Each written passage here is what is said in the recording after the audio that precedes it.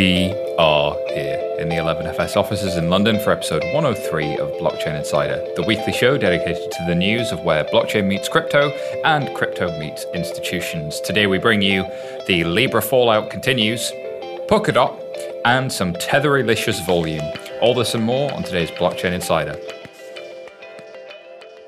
I'm your host, Simon Taylor, and joining me, as always, is the one and only Colin G. Platt. How are you doing, Colin G. Platt? I'm doing all right. Happy that the heat wave has left France. Yeah, it got hot there, right? I mean, insanely hot. I saw 40 degrees Celsius. I don't even know what that translates to anymore. High 90s? Okay. On what was it, Thursday evening. Wow. But yeah, I mean, you can tell you've been out of the States for a long time when you don't know how Celsius translates back to Fahrenheit. I think the French did invent the metric system, right? Yeah, maybe that's why Americans disliked it so much for so long. Who knows? Well, they still like the Brits, so I don't know. Well, yeah, true. I don't know. Weird political references aside, let's get on with the news. We're going to kick things off just talking about Libra, just because there's been, it's kind of a wash-up here. There's so many people weighing in on it. We probably won't do this one to death because we've covered it a little bit. But I think the interesting point was actually the story from the FT, where central bank plans to create digital currencies have received some backing. So the GM of the Bank of International Settlements, aka the central bank for central banks, Augustine Carstens, has said that global central banks may have to issue their own digital currencies sooner than expected. He also said it might be sooner than we think, that there's a market and we need to still be able to provide central bank digital currencies. When asked specifically about Libra, he said, the issue is, how will the currency be used? Will there be discovery of information or data that can be used in credit provision? And how about the privacy? How will the privacy be protected? A simple way to regulate this is to start with anti-money laundering rules. That's a very immediate and very obvious concern. He went on to talk about, and I'm quoting here, there needs to be evidence for demand for central bank digital currencies, and it's not clear the demand is there yet. So kind of a contradictory set of statements there. Is the FT kind of reading between the lines with their headline here? I know Augustine and the Bank of International Settlements maybe 6 months ago, kind of the headlines were much more around how you don't need central bank digital currencies, and they were trying to discourage it. Maybe Libra's changed the tone a little bit, or has it? I mean, I think that's what we said last week, is there's a high likelihood that at least catalysts may be coming into place. It doesn't mean everything's going to happen, but at least it's making the conversation quicker. So yeah, maybe FT is, doing what editors do and creating a headline that will create buzz enough for people to click and read. But the quote in here is, it might be sooner than we think that we come to markets with these central bank digital currencies, which may or may not be tokens, by the way. But I think it's very central bankery to balance it and say, yeah, we're not going to do it before the market's ready. So, and there are pros and cons of different central bank digital currency approaches, because not every sort of digital currency initiative is the same thing. Like if you look at what some of the initiatives around Jcoin in Japan were looking to do versus what you see coming out of research from the Bank of England versus what you see elsewhere, these things are all quite different in their nature. What does central bank digital currency mean to you? Is this more like a finality utility supplement coin type of thing, or is this something that a consumer would see? I think, given the sway of like a relation to Libra, if there is one to be drawn from this, it's retail focused. It's digital cash. And what would we really want retail cash, sort of central bank money, to be held in digital wallets like physical cash? What would that do? So, because I think there is a fear amongst the central bankers that if I can hold digital cash equivalents, what do I need that's sort of protected in theory or held at the central bank? Do I need commercial banks anymore? And what does that do to the commercial banking market? Well, I mean, I think that's kind of the root of the problem is, like, right now, physically, people are probably limited to how much cash you hold at any given time. I'm going to guess people our age, it's probably on a given basis no more than about, $20, $50, euros, sterling, or equivalent.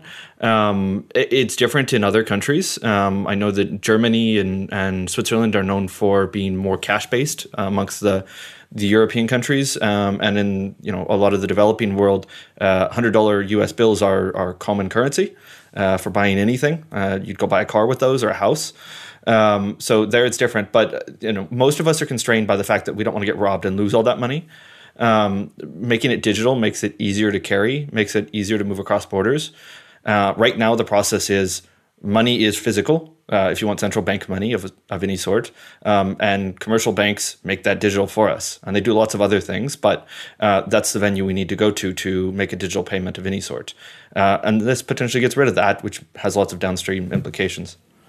And so there's lots of different layers of where digital currency, cryptocurrency, whatever you want to call it, depending on your definitions, could impact a consumer. There's the conversations about, do we do the direct-to-consumer play like Libra, but is there a reserve behind that? Then there's the sort of the commercial bank digital currencies, things like JPM Coin. There are rumors now of Goldman looking at similar things where it's actually just representing claims on a commercial bank's balance sheet, and then all the way up to central bank digital currency per utility settlement coin, which really is much more about making existing processes more efficient.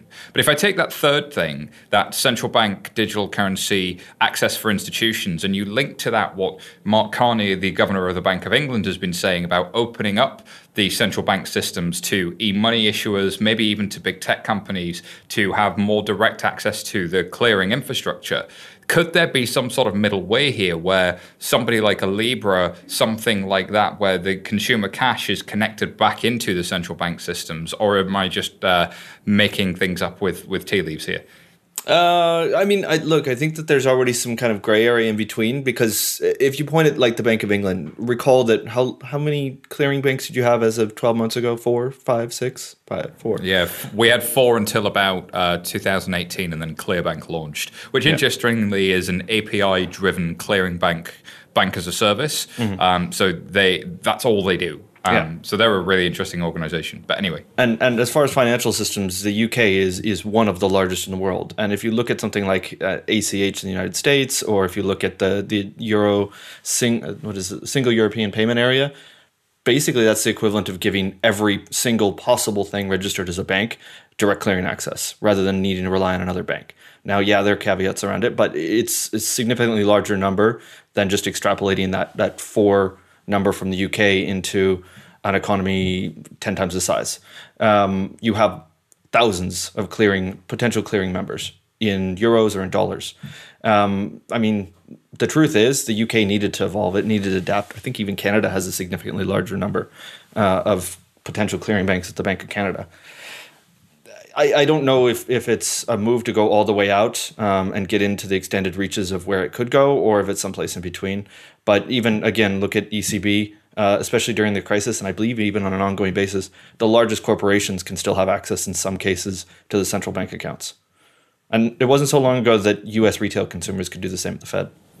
That's pretty interesting, isn't it? That there's some history to learn from here. So if I'm sitting at a bank, there's some insights there in terms of the tech may or may not change here, but actually what may change is the consumer's ability to access that digitally. Maybe the central banks haven't been kickstarted into action, but maybe they've been accelerated. There was another article this week that I thought that got a bit of pickup. I have no idea how to pronounce the name of this outlet, Kioneki, maybe. But the headline reads, 5 reasons why Facebook's new cryptocurrency Libra is bad news for Africa. Let's go through these one by one and see if we can agree. Libra coin is digital colonization by proxy. Can we put the massive caveat that Africa is not one country? And neither you or I are experts on Africa, and I know you've traveled a bit there for work. I've traveled a bit there, not for work. Love the place. I even lived in Northern Africa. But, things are very different, and I think some of their points are different. Digital colonialization, I don't know, but it definitely does bring up a couple of questions about whether this brings the idea of worker exploitation that we are concerned about in things like the gig economy.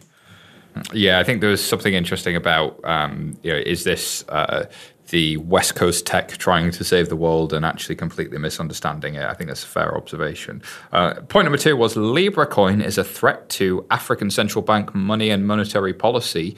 How about that one? So again, not one country. So bear in mind, author heavily focused on East Africa, believe based in Kenya. So I think he's involved with Andreessen Horowitz, I believe. I may be wrong on this one, or formerly was. So in a lot of Western African countries, their currency is based on the euro. So the West African franc is actually a claim on euros held and dollars, I believe, at the Banque de France, the Central Bank of France. It's a weird setup, but would this necessarily directly affect that? Only to the point that it undermines the dollar or the euro. In countries with free-floating currencies, I'll take South Africa as an example, or to the extent they are, I'm not sure either way, Kenya or Tanzania, it may be different. Okay. Good mix.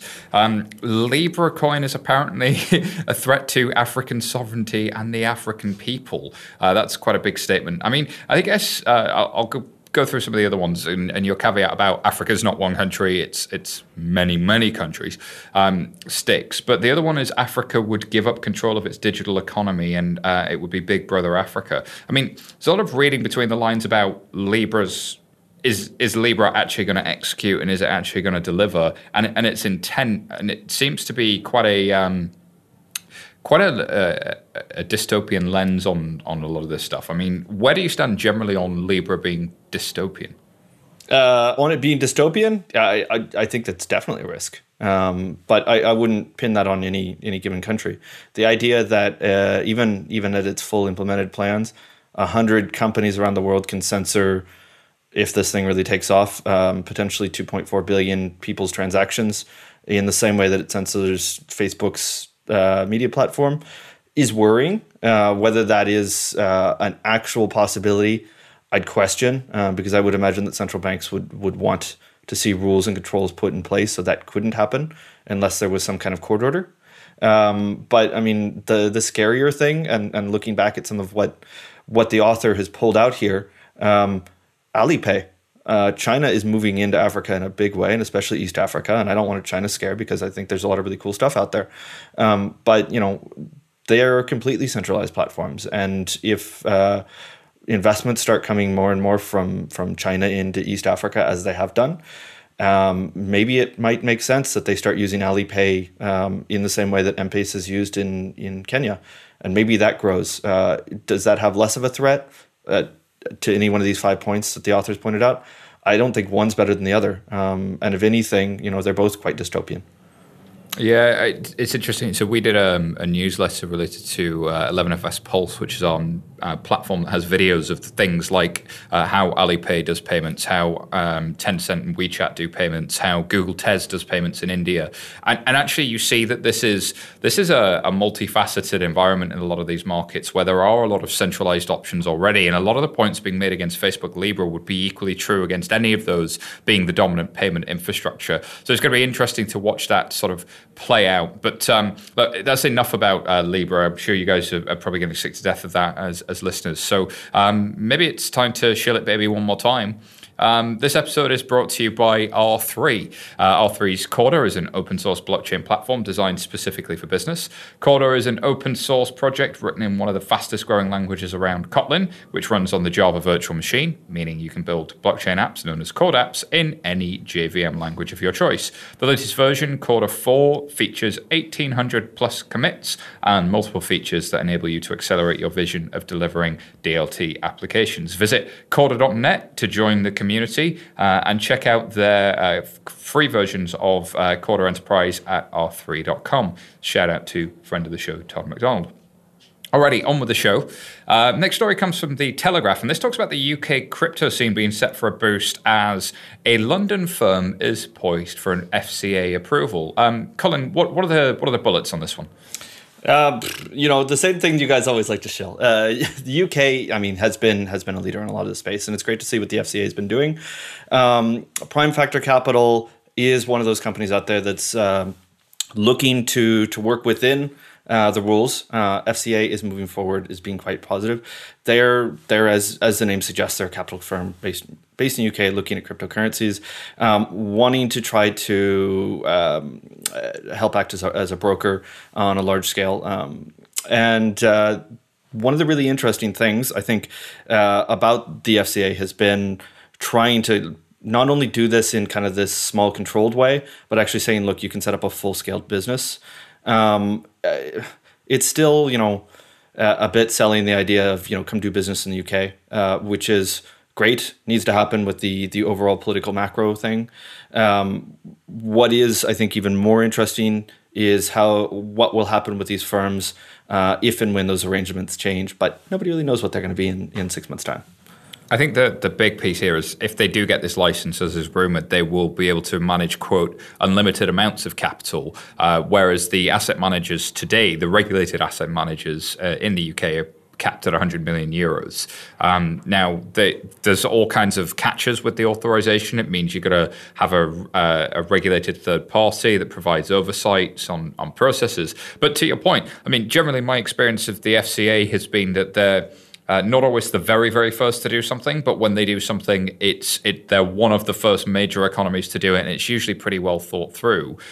So I guess that sort of that London is open, the UK is open, fintech is still a thing, may be a factor here, but I don't doubt that the hard yards have been done over in Stratford either to kind of get their head around this one and do the due diligence on ensuring that this organisation is doing what it needs to protect investors and fit within the rules of law. Surely. And I guess my big question is if a passporting regime in the European Union ends for this, is Malta or Luxembourg or Germany or France ready to take them? Or Ireland or whoever else. So I think generally the FCA is seen as a good jurisdiction to have the stamp from versus perhaps a sort of smaller offshore jurisdictions where kind of some of the other larger economies may not always look on that as an immediate pass. And also passporting is sort of you in theory have an ability to operate there, but don't expect to just open an office and start operating without at least having had a conversation with the regulator and having had them get closer to what you do. Passporting sounds like something like you just go to the airport and you're in that country and you can operate. It's not as simple as that. There's a bit more to it. Sure, definitely. I'm just as a company that wants to have more than 100 million under management, euros being kind of the key in the gist of what I'm going for. It's great to see the FCA moving faster with these things. It's just if we have hard Brexit, it's going to really challenge this company. Indeed. Well, I mean, that's it. Even if we can get to a divorce bill and then renegotiate something, I think there was a story about how the European Union had negotiated a deal with the Latin American trade bloc, the South American trade bloc, and they had taken about 20 years to get that deal done. So time horizons there to just kind of give you some sort of feel for how long these things take. Listen, the next story came from financemagnates.com, and it's sort of linked. This is about Globacap launching an FCA-regulated digital security offering platform. So what stood out to you about this one? Yeah, so this, kind of on a similar vein, the FCA kind of is proving that the sandbox actually works for these companies, which is great. And I know a lot of the other regulators have been looking at the FCA's model of a sandbox on both sides of the Atlantic, across the European Union and in East Asia. It's great to see that a company comes in, figures out what it needs to do to comply with the rules, gets input from the regulator, in this case the FCA, and is now actually launching this thing as a full platform. So digital securities offerings, STOs, is something we've been talking about for a while. Market structure needs to catch up with it if these things ever have a chance. I think the United States is going to be much harder than Europe from legal experts I've been speaking with. But, at least within Europe, it's still a compelling offer, at least to the extent that crowdfunding of other sorts is. So why might somebody want a digital security offering platform? Who wants this? Who's the buyer, and what do they get that they couldn't have before? That's a good question, and I think that's part of why I've been skeptical about the offer for a while. It's unclear why you would want to hold a token as a security. a security as a token. The only real thing that has jumped out and is something that a lot of people have discussed, which is kind of weird and esoteric, is this idea of being able to hold these things directly in the same way that we're talking about CBDC. How is that different from physical cash? We can kind of draw parallels across to this. Other than that, either you have something completely decentralized, in which case it's not a security in theory, or you have something that has lots of these checks and balances, in which case you're just piling on cost and latency when, at the end of the day, you just want to hold something and get paid dividends or coupons. Yeah, there's an interesting question about actually, can you fit within the regulations and can you genuinely deliver something that is more efficient? And the CSDs that kind of hold the key to a lot of that. I guess so. What's interesting here is GlobalCap have been in the FCA sandbox, and their CEO Miles Milston said the sandbox program has actually been a great experience, enabling them to come to market with new technology, and they are looking to kind of work with Project Innovate to continue to roll that out. So I guess the example here again of having this sort of sandbox approach is interesting. We see these things start to creep through, but if you're sitting in the inside the bank and you're looking at this, does this mean that you feel there's a bit more permission in the regulators in Europe to try some of these things and see if there's some client demand for buying some of these things? And also, would you buy the argument that said there's at least an opportunity to rethink the cost structure of market structure if you're on the buy side versus, say, in the bank side? Yeah, so I think there's a couple of interesting things in there. First is definitely for different participants, there's different value propositions. I think in all cases, and this is why I've been very skeptical about securities offerings, nobody's really come up with a formal what makes sense and where for any participant. And especially when you start compounding stuff on top of that, I think we've seen more love for these things in Europe because we happen to have monolithic regulators, one or two regulators that manage the entire financial system. Versus the United States, we have more than 50. So who can really take this thing? I mean, we look at things like Wyoming, and Wyoming wants to take an approach, but Wyoming's a state of 500,000 people. And let's just imagine if Manchester decided that they were going to allow something to happen, and then what would happen in the rest of the UK? They'd probably go, well, that's fantastic within Manchester, but what happens beyond Manchester? That's where we are in the United States. What's happening here is at least the UK can say, you know what? Here's the confines, what we want you to do to make sure everything's up to par, and you go out and prove whether you have a business case or not. We don't really care if you do or don't. So we'll see if it takes off. I'm still waiting to see, what is that kind of click of what is really better about a token. I haven't seen it quite yet for any participant. Yeah, I guess this kind of comes back to the old, are the institutions coming from the bottom up rather than the top down? From the bottom up, I think there's a lot of curiosity, a lot of people working with smaller players to see what's happening. And actually, some of these smaller players getting regulated and starting to offer it to other smaller players in the market is classical disruption.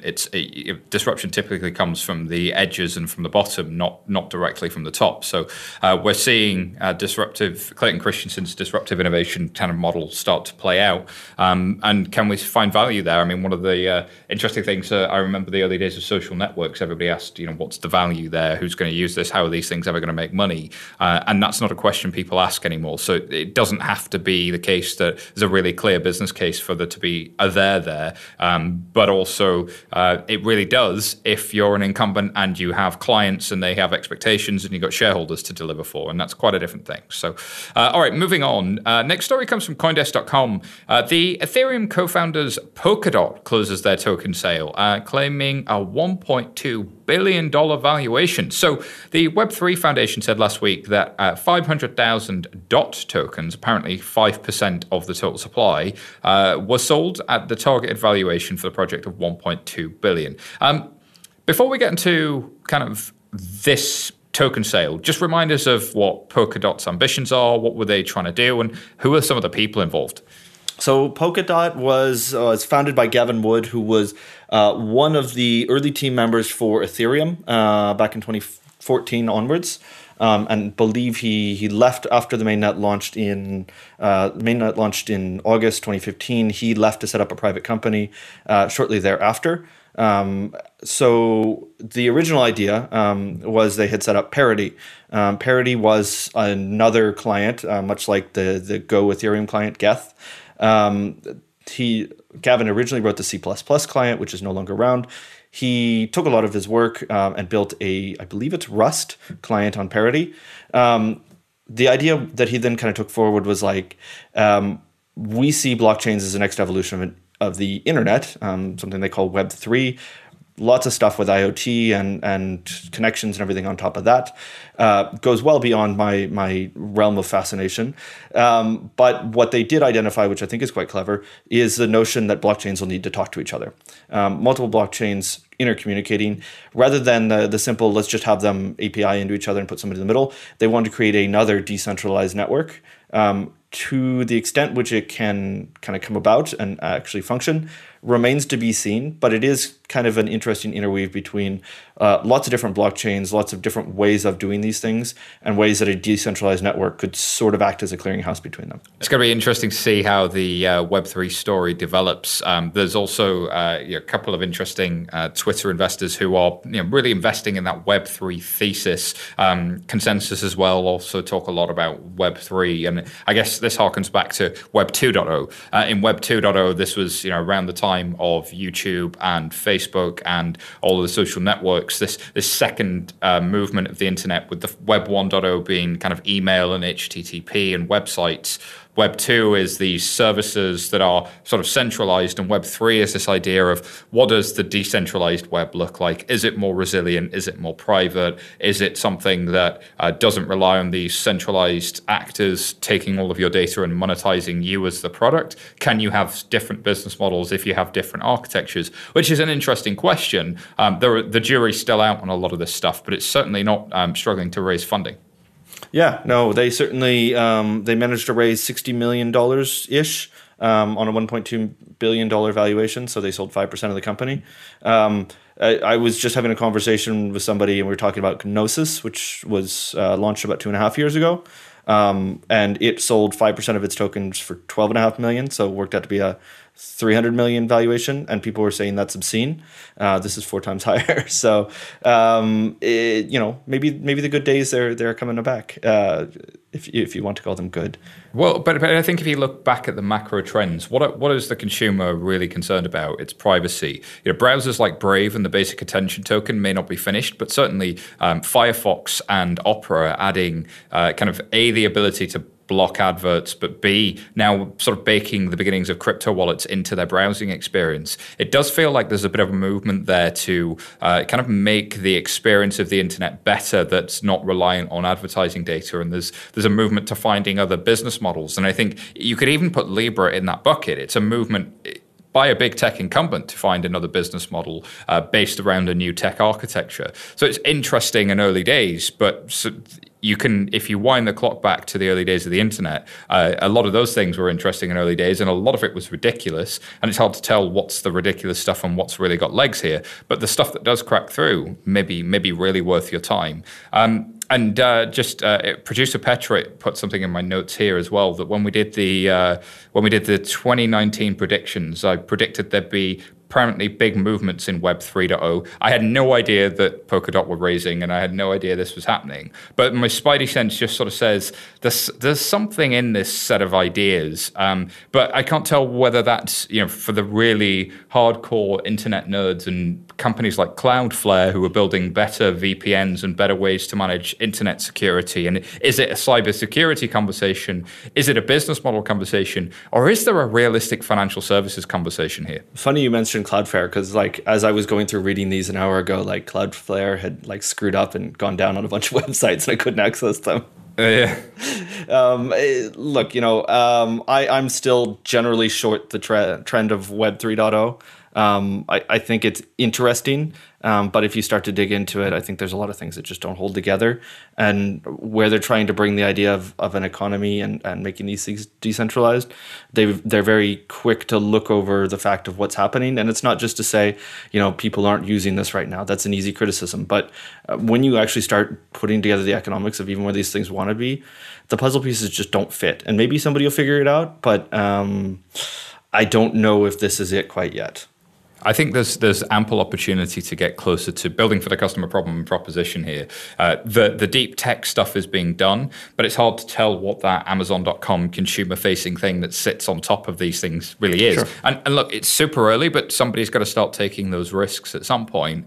And actually, if there is this decentralized infrastructure for financial services, if there is this decentralized infrastructure for the web, how would we think about building products and services on top of that? How would you get closer to the customer problem? And how would you think about where you can add value to those customers, either in a retail or a business context? But who's making money here? I mean, it's right now in cryptocurrency, it's exchanges, because they offer services that let people bet on the volatility of cryptocurrencies. And Binance announced a few hours ago, as we're recording this, they're going to allow you to do leverage on these things. It's, can I gamble more faster? So look at what's happening in Las Vegas and say, how can I decentralize that? And I think that's probably slightly closer to your answer. Well, we'll see how this plays out. We've got the FT.com, and their headline is, what tether, see what you did there, what tether could be going on with the Bitcoin price. This was, of course, by the wonderful Jemima Kelly over at the FT, giving a real deep dive into... Oh, no, apologies. It was not by Jemima. It was by Eva Sasley. Apologies, Eva.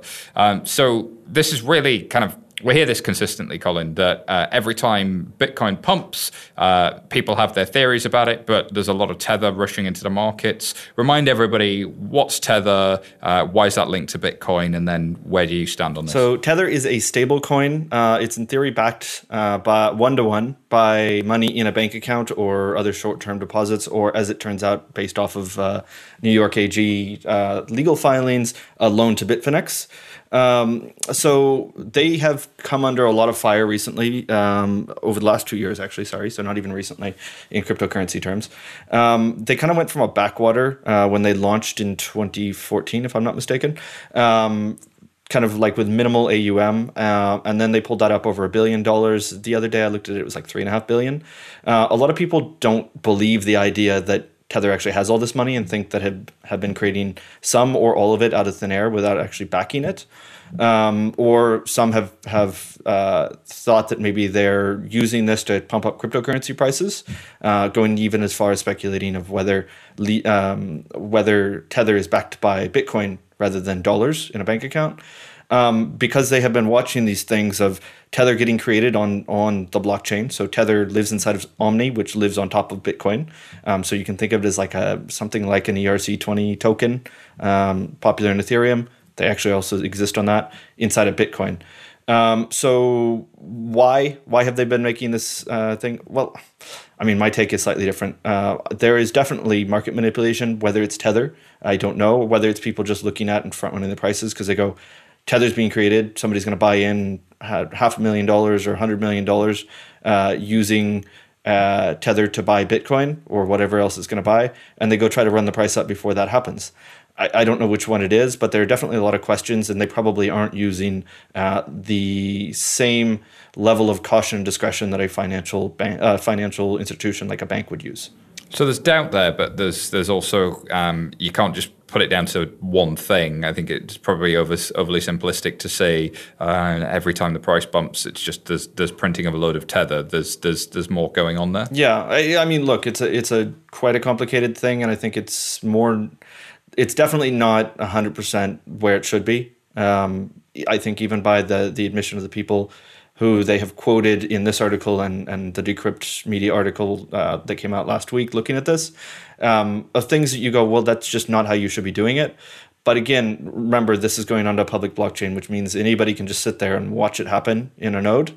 And if they're going to try to make money out of this, they're going to look at it and they're going to say, I have this information, I'm going to go trade this information. So they are front running Tether. And that's just the way it is. Like, it's not necessarily Tether's fault. It's just the design of the system. In the same way that, people will look at commodities orders coming from the China to the US, and they'll say, oh, okay, I see that a boat has moved over. I think the price of this commodity is going up or down. And they're just doing the same thing. So I'm not saying everything Tether is rosy or hunky-dory or anything like that, but I don't know it's quite what has been encapsulated in this article. And I think it's kind of an easy target, right? There's definitely there's a reason for people's suspicions, but there's also a lot of other things going on. There was a nugget in this article that stood out to me. Said that last month a group of 50 companies, including Jump Trading, DRW, and of course Galaxy Digital from Mike Novogratz, formed a group to develop deep, efficient, and secure market. I wasn't aware that Jump Trading were involved in that effort. So there's a whole bunch of work to sort of around this narrative of the institutions are coming. It'd be interesting to see if that starts to gain some real momentum, or whether or not the institutions are not coming. But that's a narrative that's been around for quite some time. I guess whenever there's somebody pushing a really simplistic narrative, the chances are it's a lot more complex than that. There's about 18 things going on. But if you zoom out from all of that, what does it mean? Because we've seen interest in various structured product teams potentially looking at this space. You've got various people from different parts of banks looking to offer this potentially to high net worth clients. Is Bitcoin still poison, or is that starting to turn around? People love those sound bites, and let's look back to when they were saying all these things. They were like, as the market was crashing from higher than where it is now, or about where it was now, down to a third of where it is now. So from a purely trading point of view, if you had taken the advice of somebody like a Jamie Dimon or Warren Buffett, you'd probably be financially better off if you knew how to trade it. People that are skeptics aren't always wrong. People that are cheering it on aren't always right. And I think with each, you need to take this batch. But to the extent that institutions are coming, I think they're still worried about these markets and worried about the integrity of them.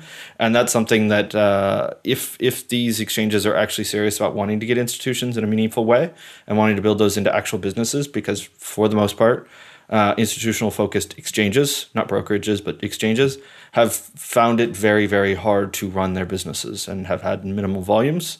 Brokerages are a very different setup and have been more successful on this because they can also work across different liquidity venues.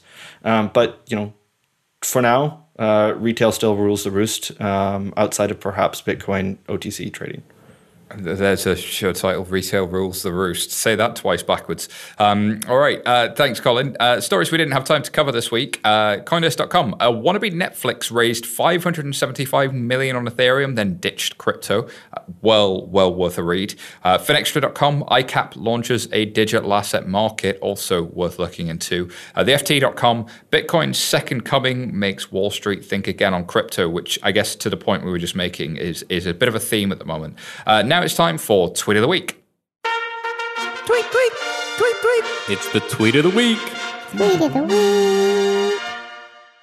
This week's Tweet of the Week comes from the Pomp himself, A. Pompolino, and it reads, This week in crypto, Square's Cash App adds Bitcoin deposits, Ledger X physical Bitcoin futures okay, Henry Kravis backs a crypto fund, good, nice one, Henry, Gemini opens a Chicago office, Amon launches Bitwise 10 ETP, one for the nerds. Samurai Wallet releases CoinJoin.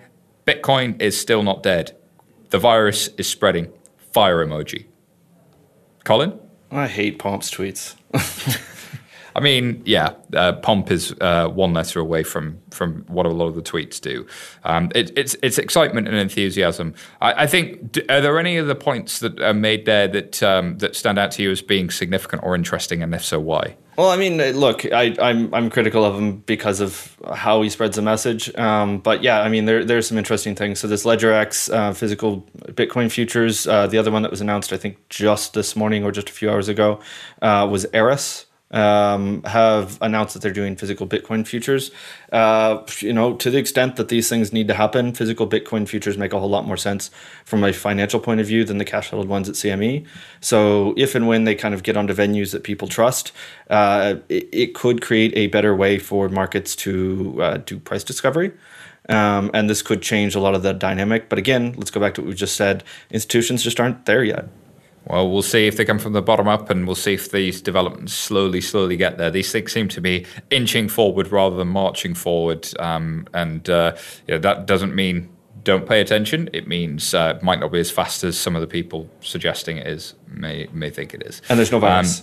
Indeed, something like that. It's like a really lazy virus.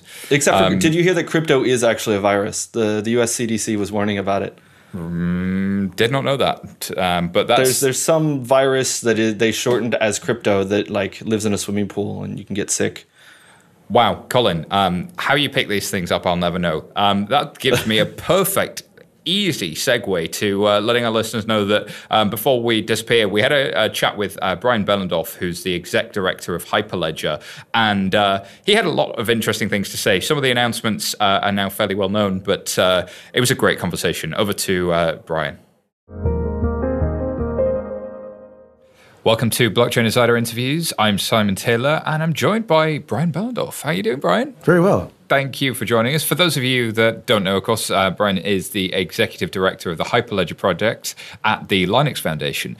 So give us the background story once again. I know we did talk to you before about 30 episodes ago, but just the 30-second version. Linux Foundation, Hyperledger project, worth a refresher. So Linux Foundation has been around for over 15 years. It's a consortium of over 1,000 different companies that come together to provide kind of the air traffic control, if you think of it that way, for a number of different open source projects. Initially, just the Linux kernel, and then growing beyond that to automotive, software-defined networking, cloud computing, the home for the Kubernetes project, for example, is something called the Cloud Native Compute Foundation.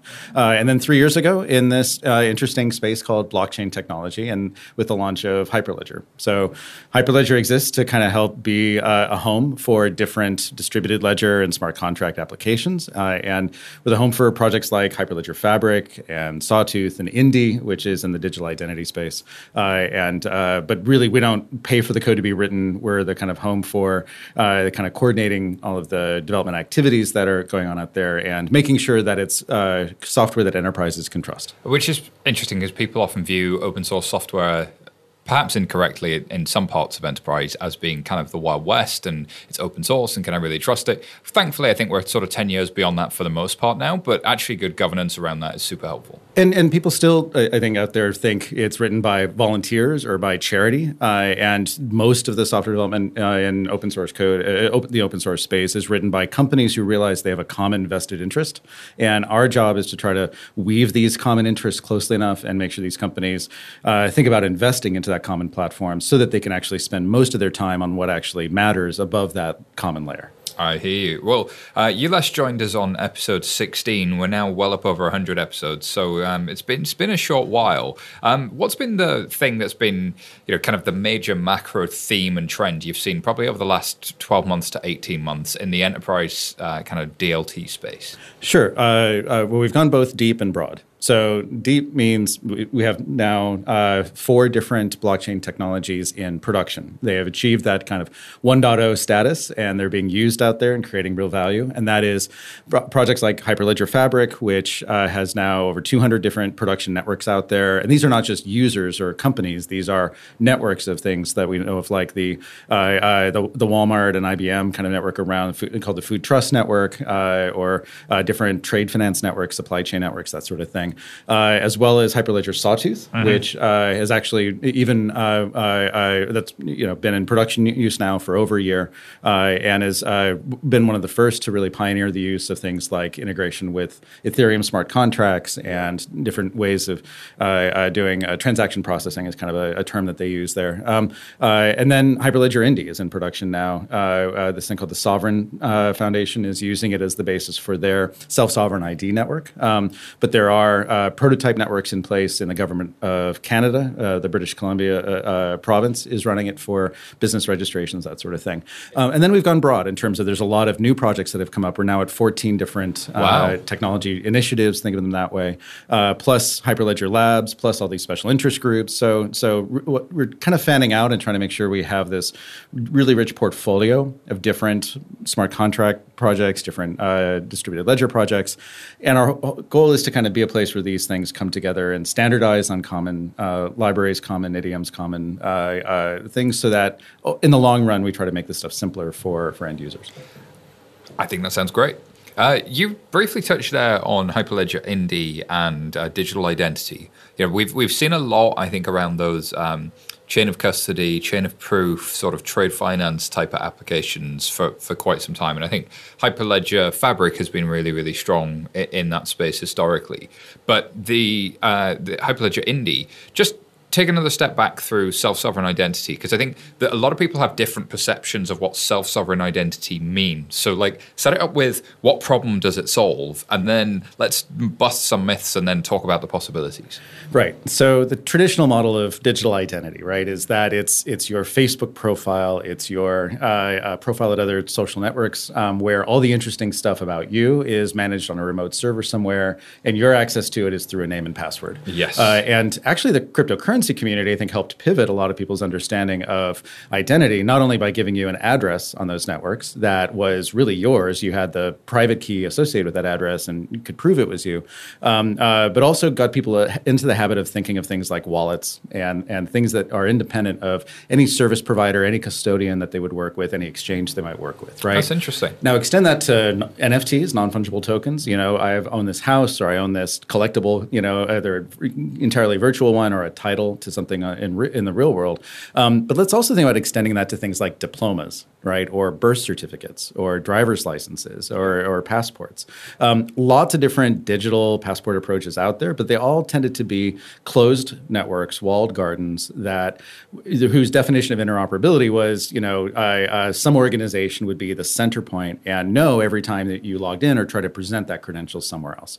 So for 20 years, even before the word blockchain was in common use, the digital identity community has been trying to figure out how do we be less like AOL or less like Prodigy or less like CompuServe in that model and more like the internet, where you had one wallet that brought all these things together, just like you have one mail client. Yeah, right? or one browser. Right. And where those keys that you hold, just like in the cryptocurrency setting, are sovereign, meaning no one can take those away from you. No one could censor them. No one could suddenly render those moot. Just like I shouldn't be able to take your diploma away, and your diploma should be valid even if the school that awarded it goes out of business. Yeah. Right? It shouldn't have to sit on that school's web server for you to be able to prove you went to that school and graduated. So to make all this actually work, blockchains, distributed ledgers, give us this interesting third place to be able to for me to prove to you that this diploma is valid and it hasn't been revoked or it hasn't been nullified by something it's still else. valid, yeah. And it's still valid, right?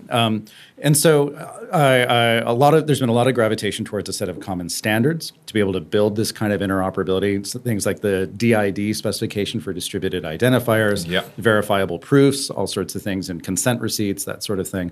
And then Hyperledger Indy, which really came to us from a group of folks who started Sovereign and started Evernym, which is a company that's been building this stuff. Indy was designed to be, here's software to run these kinds of identity networks. There may be multiple of them out there. Mm-hmm. The Sovereign Foundation's network is an example of one of those. It could be that it goes the direction of DNS and ICANN, where we just need one. Could be that we have a handful. We could have 100, right? Mm-hmm. But it's been great to see the industry, whether it's startups like Evernym and foundations like Sovereign, or companies like IBM, Accenture, even Microsoft now gravitating to these standards. And we certainly hope that Hyperledger Indy makes it easy to adopt those standards. Which I think is an interesting parallel. For a long time, people were talking about sort of the whole space of blockchain and DLT being an upgrade to different types of protocols for the internet. And actually that concept of this is that third place you can go to verify something. I'm getting away from client-server, point-to-point integrations of the master-slave model and actually having this third sort of place in which I can start to play that is not owned by anybody. And I sort of get data sovereignty a little bit more. And we saw this with the GDPR regulation, General Data Protection Regulation, of which there are many bills around the world now trying to replicate that, where the idea that I could own my own data is enshrined in law, but not always technically feasible and not the reality. So what you end up with is some tick box process in which I just end up signing over all of my rights again back to the companies on some, kind of every time I go on a website now, not only do I have to accept their tracking cookies, I also have to accept their privacy policy. I also have to accept their GDPR rules it just became like an annoyance rather than me actually owning my data. As somebody who is a partial midwife to the cookie standard, I've been atoning for that by, I think, working on this. But the traditional architectures of the surveillance economy were not designed with things like the GDPR in mind. Yes. And not designed around the granting and management of consent, not designed around kind of treating data as it's an asset, but it's sometimes a toxic asset. It's kind of like nuclear waste or at the very least oil, where you don't really want to have it at home and store it because you might spill it. It might be problematic, right? Like you want to find some way to kind of effectively manage both how people understand how you're using their data, but give them the ability to withdraw consent for it as well. And things like the GDPR are a nice regulatory backstop to an architecture, a technical architecture. And with DIDs, and we think with Hyperledger Indy, now you have the technical architecture that's a better match for that. Vitalik's been saying recently that data has gone from a net asset to a net liability. And I think it's probably, there's an interesting inflection point that's coming in which, is actually holding a lot of data about my customer opening up my cybersecurity risk? Is there an increased attack surface? Will I become the next Target? Will I become the next Sony? Will I become the next Equifax? Or is it actually something that allows me to understand customers better, target better offers at them? And I think it's neither side of that spectrum, but it is probably time to rethink like the data hoarding model is the only way to monetize. Absolutely. Like think about your shipping address. Does Amazon need to know your shipping address? Right? Do they really need to have it? Or if they knew that every time you placed an order, you automatically gave them your address, they could use it temporarily to be able to relay it to the shipper, and then they could destroy it. That's a much better model, right? And if they could show that they've got, let's say it's not a shipping address, let's say it's a healthcare record. If they know they could always access it and they had proof in the ledger, right, somewhere that they had the rights to it, right, that it'd be easier to be able to say, I don't need to actually physically possess it or store it in my cloud when I know I can go and get it when I need it. You must get this question a lot about the DLT versus crypto world, and there is I think there are probably extremists on either side of this conversation of like there is no type of token that can ever exist. Anything Bitcoin is pure evil and the spawn of the Nero Rubini camp, but also I would put quite a lot of bankers in that category, quite frankly. And then you got the other end of the spectrum that basically says anything that's not Bitcoin is terrible. Like, are you observing that dialogue moving forward in any way? Or because there's always going to be people on either end of the spectrum. And what are you seeing when you speak to enterprise, when you speak to other foundations and peers, when you speak to some of the startups out there? Has that conversation begun to move on in a substantive way? It's very much like in the 90s with the rise of both free software and open source software. It was kind of the Catholic and Protestant kind of like debate, right? Like, and oftentimes, I think it was Michael Tiemann, who was at Red Hat, who said, if Richard Stallman hadn't existed, we would have had to invent him. So the rest of us could actually look like reasonable moderates by comparison. And I think all of us had a moment, I don't know if you did, but like where you read the GNU Manifesto or you read kind of the early history of free software and it resonates at a deep level, right? At a moment where it's like, right, having access to the source code behind how my car works or if there's software in a doorknob is actually not that far removed from talking about human rights and civil liberties and morality. Now, for a lot of us, there is the maximalist path to that, and then there is the pragmatic path to that, right? And the pragmatic path was, I think, what was adopted by the open source community, which was in the term open source, which was to say, is there a way that we can make making source code kind of first order, like make it something that companies did naturally, they found a way to rationalize, even though it seems like I'm giving away IP. No, there's actually a pragmatic reason to do that because I can collaborate with other parties, because I can get better transparency into other people's code, that sort of thing. But we'd turn to the maximalists, we'd turn to the Stallmanites and say, think of us as a gateway drug to the free software objectives that you have and that we share. We're just not absolutist about it, right? Yeah. So map that now to the blockchain space. I have a lot of resonance and a lot of, I think, belief that the folks who've been working in the cryptocurrency space have a lot of really valid points about the concentration of power, about the need to be able to come up with systems that work in the other direction from where we've been heading with the cloud, right, which has been to centralize power in a few places. Yes. And the debate might simply be on the path to get there, right? And That's to what degree is it a binary? You're centralized or not? You are a public ledger or you're a private ledger versus a spectrum approach. And are there ways that we can be a gateway drug, or find that there's a happy medium between the two? That actually there's a role for human governance in these kinds of trust networks. I mean, the whole point we use blockchain tech is for lack of trust, right? Because we want automated systems that help us verify and check the integrity of the data systems we're building in common. But we might be able to pair that with human institutions that we've spent thousands of years building as well, and find a happy medium between the two. Pure software governance just feels wrought with failure, but so does pure human governance. There's probably a happy medium, as you say, and actually there are a lot of good governance examples that we can look to learn from in the past couple of decades, where software projects can be kind of coordinated. But there is this whole other community element to the crypto world. Like a crypto network, as A16Z would call it, is defined not just by how the technology works, not just by the price of the asset that's around it, but also the strength of the community and the regularity with which. So Vitalik said on stage at TechCrunch Disrupt, I think it was last year, that you could fork Vitalik, but you couldn't fork the Ethereum community as easily. Like if he just started working on some other chain, would all of the Ethereum holders start mining on that chain, and would they start using wallets on that chain? And it's not necessarily so. So there is this increased dimension that's kind of interesting. And this right to fork is something, again, I mean, not to overmap. You got to fight for your right to fork. We've had open source software for a long time. In fact, it's the defining characteristic, in my view, in many people's view, about what distinguishes open source software from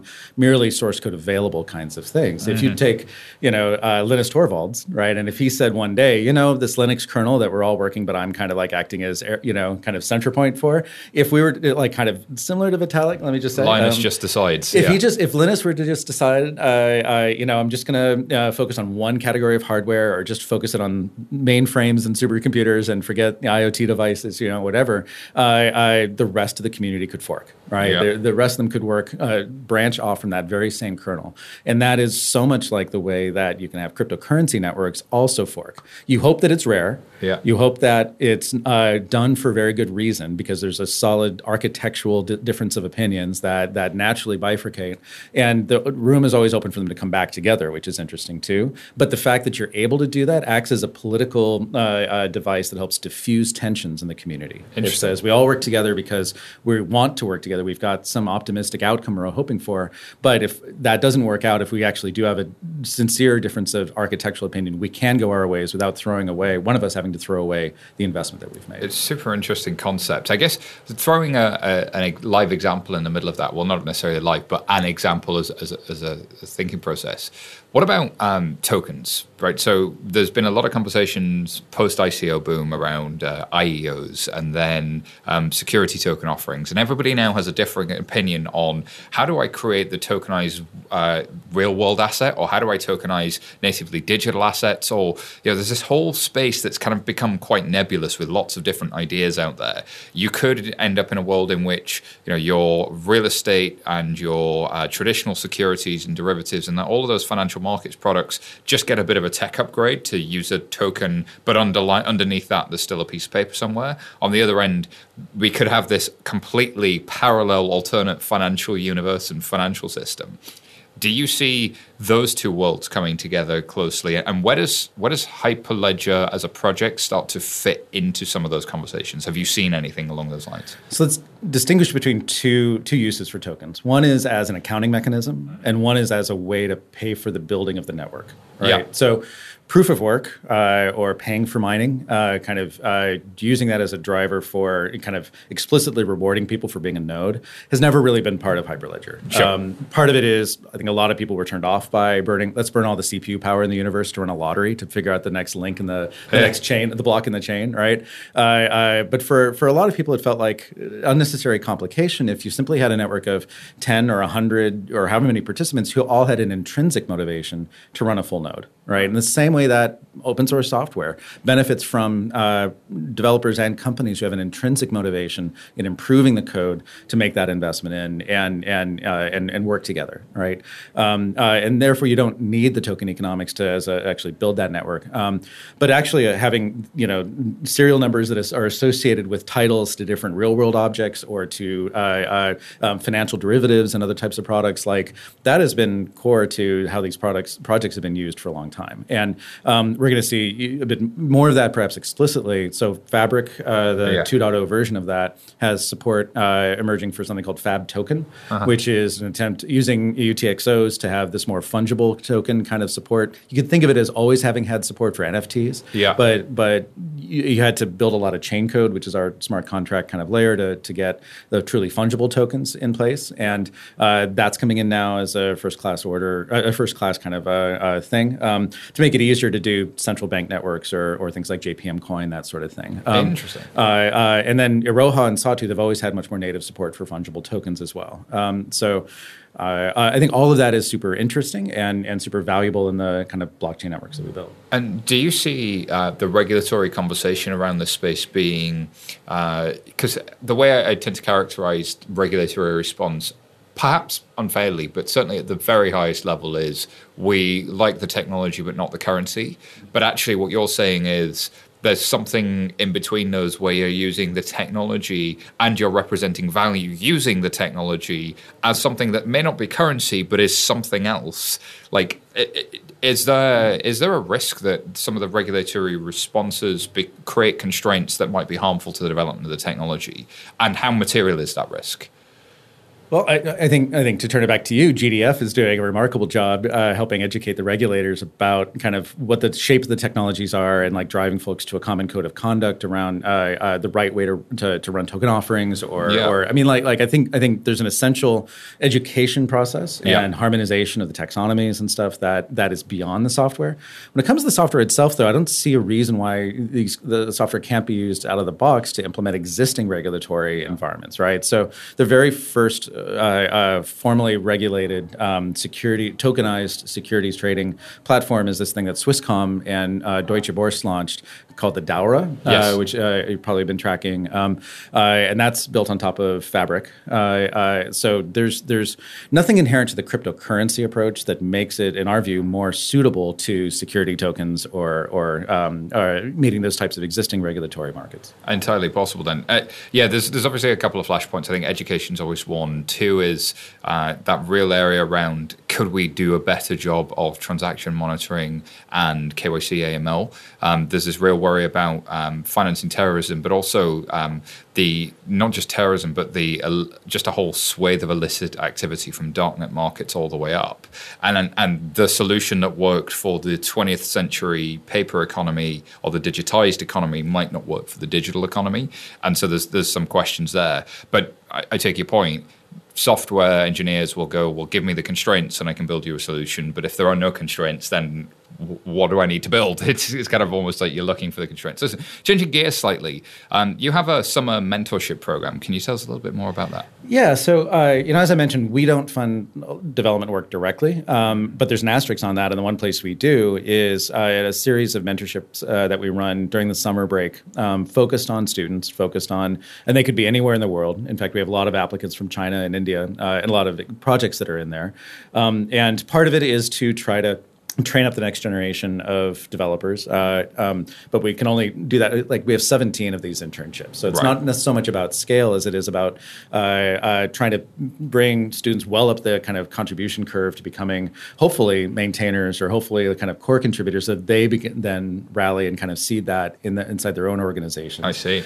Partly it's as well to get our other developers to realize that they have a mentorship role to play. Yes. And it's kind of incumbent if you're good at your job. No matter what the field is, you should be thinking about those who follow you, right? Completely. So it's partly around that. It's partly around helping say, there's a real challenge with diversity across all blockchain projects around the entire computer science space. And one of the few tools I think we have to kind of explicitly try to address that is in mentorship and training and bringing new voices up the learning curve. So there's a hope as well that we can do that. And then finally, a lot of the devs on the projects, especially those who are there because their employer is kind of behind them, will have very discrete things that they want to solve, right? Rather than necessarily picking their head up and looking at other projects, right? So, the internships are an opportunity for us to invest in a mentor and a mentee who can look for interesting ways to try to tie systems together. So,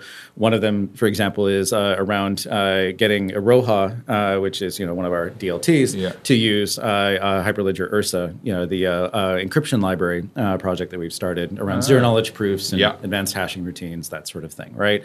And even if they don't go all the way to finish code that runs in production tomorrow, like they'll do a lot of the groundwork to go, what's architecturally what's possible here, what's the hard stuff, what's the easy bits, maybe we can do a POC, they'll do a lot of that groundwork, which can be hard for a company to justify doing when it's driven by releases every 2 weeks and that sort of thing. So for all those reasons, that's why we have an internship program. It sounds pretty exciting. So tell me about some of the things that are kind of maybe less known that excite you. You mentioned you've gone kind of broader on some of the projects and deeper on some of them.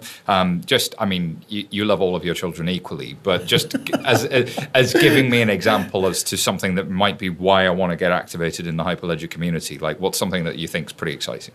So, and what excites me, it's sometimes hard to know if it excites others, right? But I'm excited by the prospect of trying to help move us out of a debate about, Ethereum versus EOS versus Dfinity versus, and then all of the kind of commercial or enterprise kind of blockchain platforms, and to a world where we're talking about kind of optionality at different layers. So we recently launched a project called Transact, which is intended to try to provide an abstraction layer between the ledger level and the smart contract level, so that it becomes easier to, say, take a new smart contract language or language that we want to use for smart contracts, like WebAssembly, EWASM, and very quickly make that able to be run on top of Fabric, on top of a Sawtooth network, on top of others, right? Yeah. So folks inside Hyperledger are, actively looking for where are these natural cleavage points, these natural kind of things where we might say, instead of like a full stack kind of totally enclosed kind of system, how do we start to componentize these and make them more interoperable and fungible, and hopefully provide an answer to some of this, horse race kind of mentality that I think has emerged in this space. It's almost like before the OSI 7-layer model and long before TCP, there were all of these different sort of layers in a stack, and it wasn't really clear how those things would come together. And you could think of it more like the way that operating systems, especially kind of server-side operating systems or enterprise operating systems, used to be thought of as, even down to the hardware. Like you buy a mainframe and it came with the operating system, right? And these days you see Microsoft shipping a full Linux operating system embedded inside of Windows as Linux services for Windows. And through containerization, right, and through modularity, increased modularity, the space is a lot richer than just Mac versus PC, or Mac versus Windows or something. That optionality that you get as a result is phenomenal, and your vendor lock-in is completely gone, and you can really start to build whatever it is your business needs in a given area. That's super helpful. So what's next for you and the Hyperledger project? What have you got coming up as you look at the next 12 months? Continuing to add new members. And so by the time I think this is released, I will be able to announce that both Salesforce and Microsoft have joined as members. Really huge for us. As well as GS1, which is perhaps the largest standard setting organization in the supply chain space. Wow. As well as the Ethereum Foundation. We had partnered with EEA before and had been building on that relationship. And so looking at building more bridges to the Ethereum community is something I'm excited about. Because again, as I said, there's this spectrum kind of effect here, right? And there's a lot for us, I think, that to learn about what's going on in the public ledger space and try to bring to enterprises. Yeah. We'd just be ignorant to ignore it, right? To pretend that it doesn't have any relevancy. There's just so much investment going on there. So I'm excited excited about that. I think we're on the right course. I think our mission of kind of going deep on some technologies and trying to be broad-based and be a home to try to harmonize these technologies is a 10-year, 15-year kind of mission, right? It's something that Linux only succeeded after 20 years of kind of being in that space, right? So we're in this for the long haul, and I think we're in the right direction. I think it's probably never been a more exciting time to be there on the ground floor of some of the stuff that's getting really exciting. Well, that finishes off our interview, Brian. Where can people find out more about you and the Hyperledger project? www.hyperledger.org. Fantastic. Alrighty. Thanks for coming on the show. We'll be back for more on the next Blockchain Insider. Thank you. Thank you. Thanks so much to Brian for joining us, as always. Some interesting developments over there at Hyperledger and some great thoughts about how that sits contextually and where we're at in our evolution in the world of DLT and crypto. Is it an or, is it an and? Well, we've got Brian's thoughts.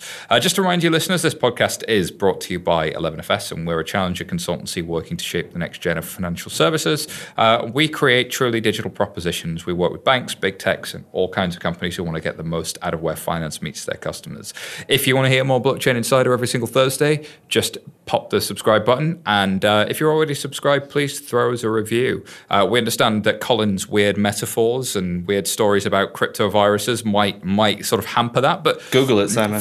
Google it, Simon. Just throw that in the review. Throw the words Google it, Simon, in a review. We're watching.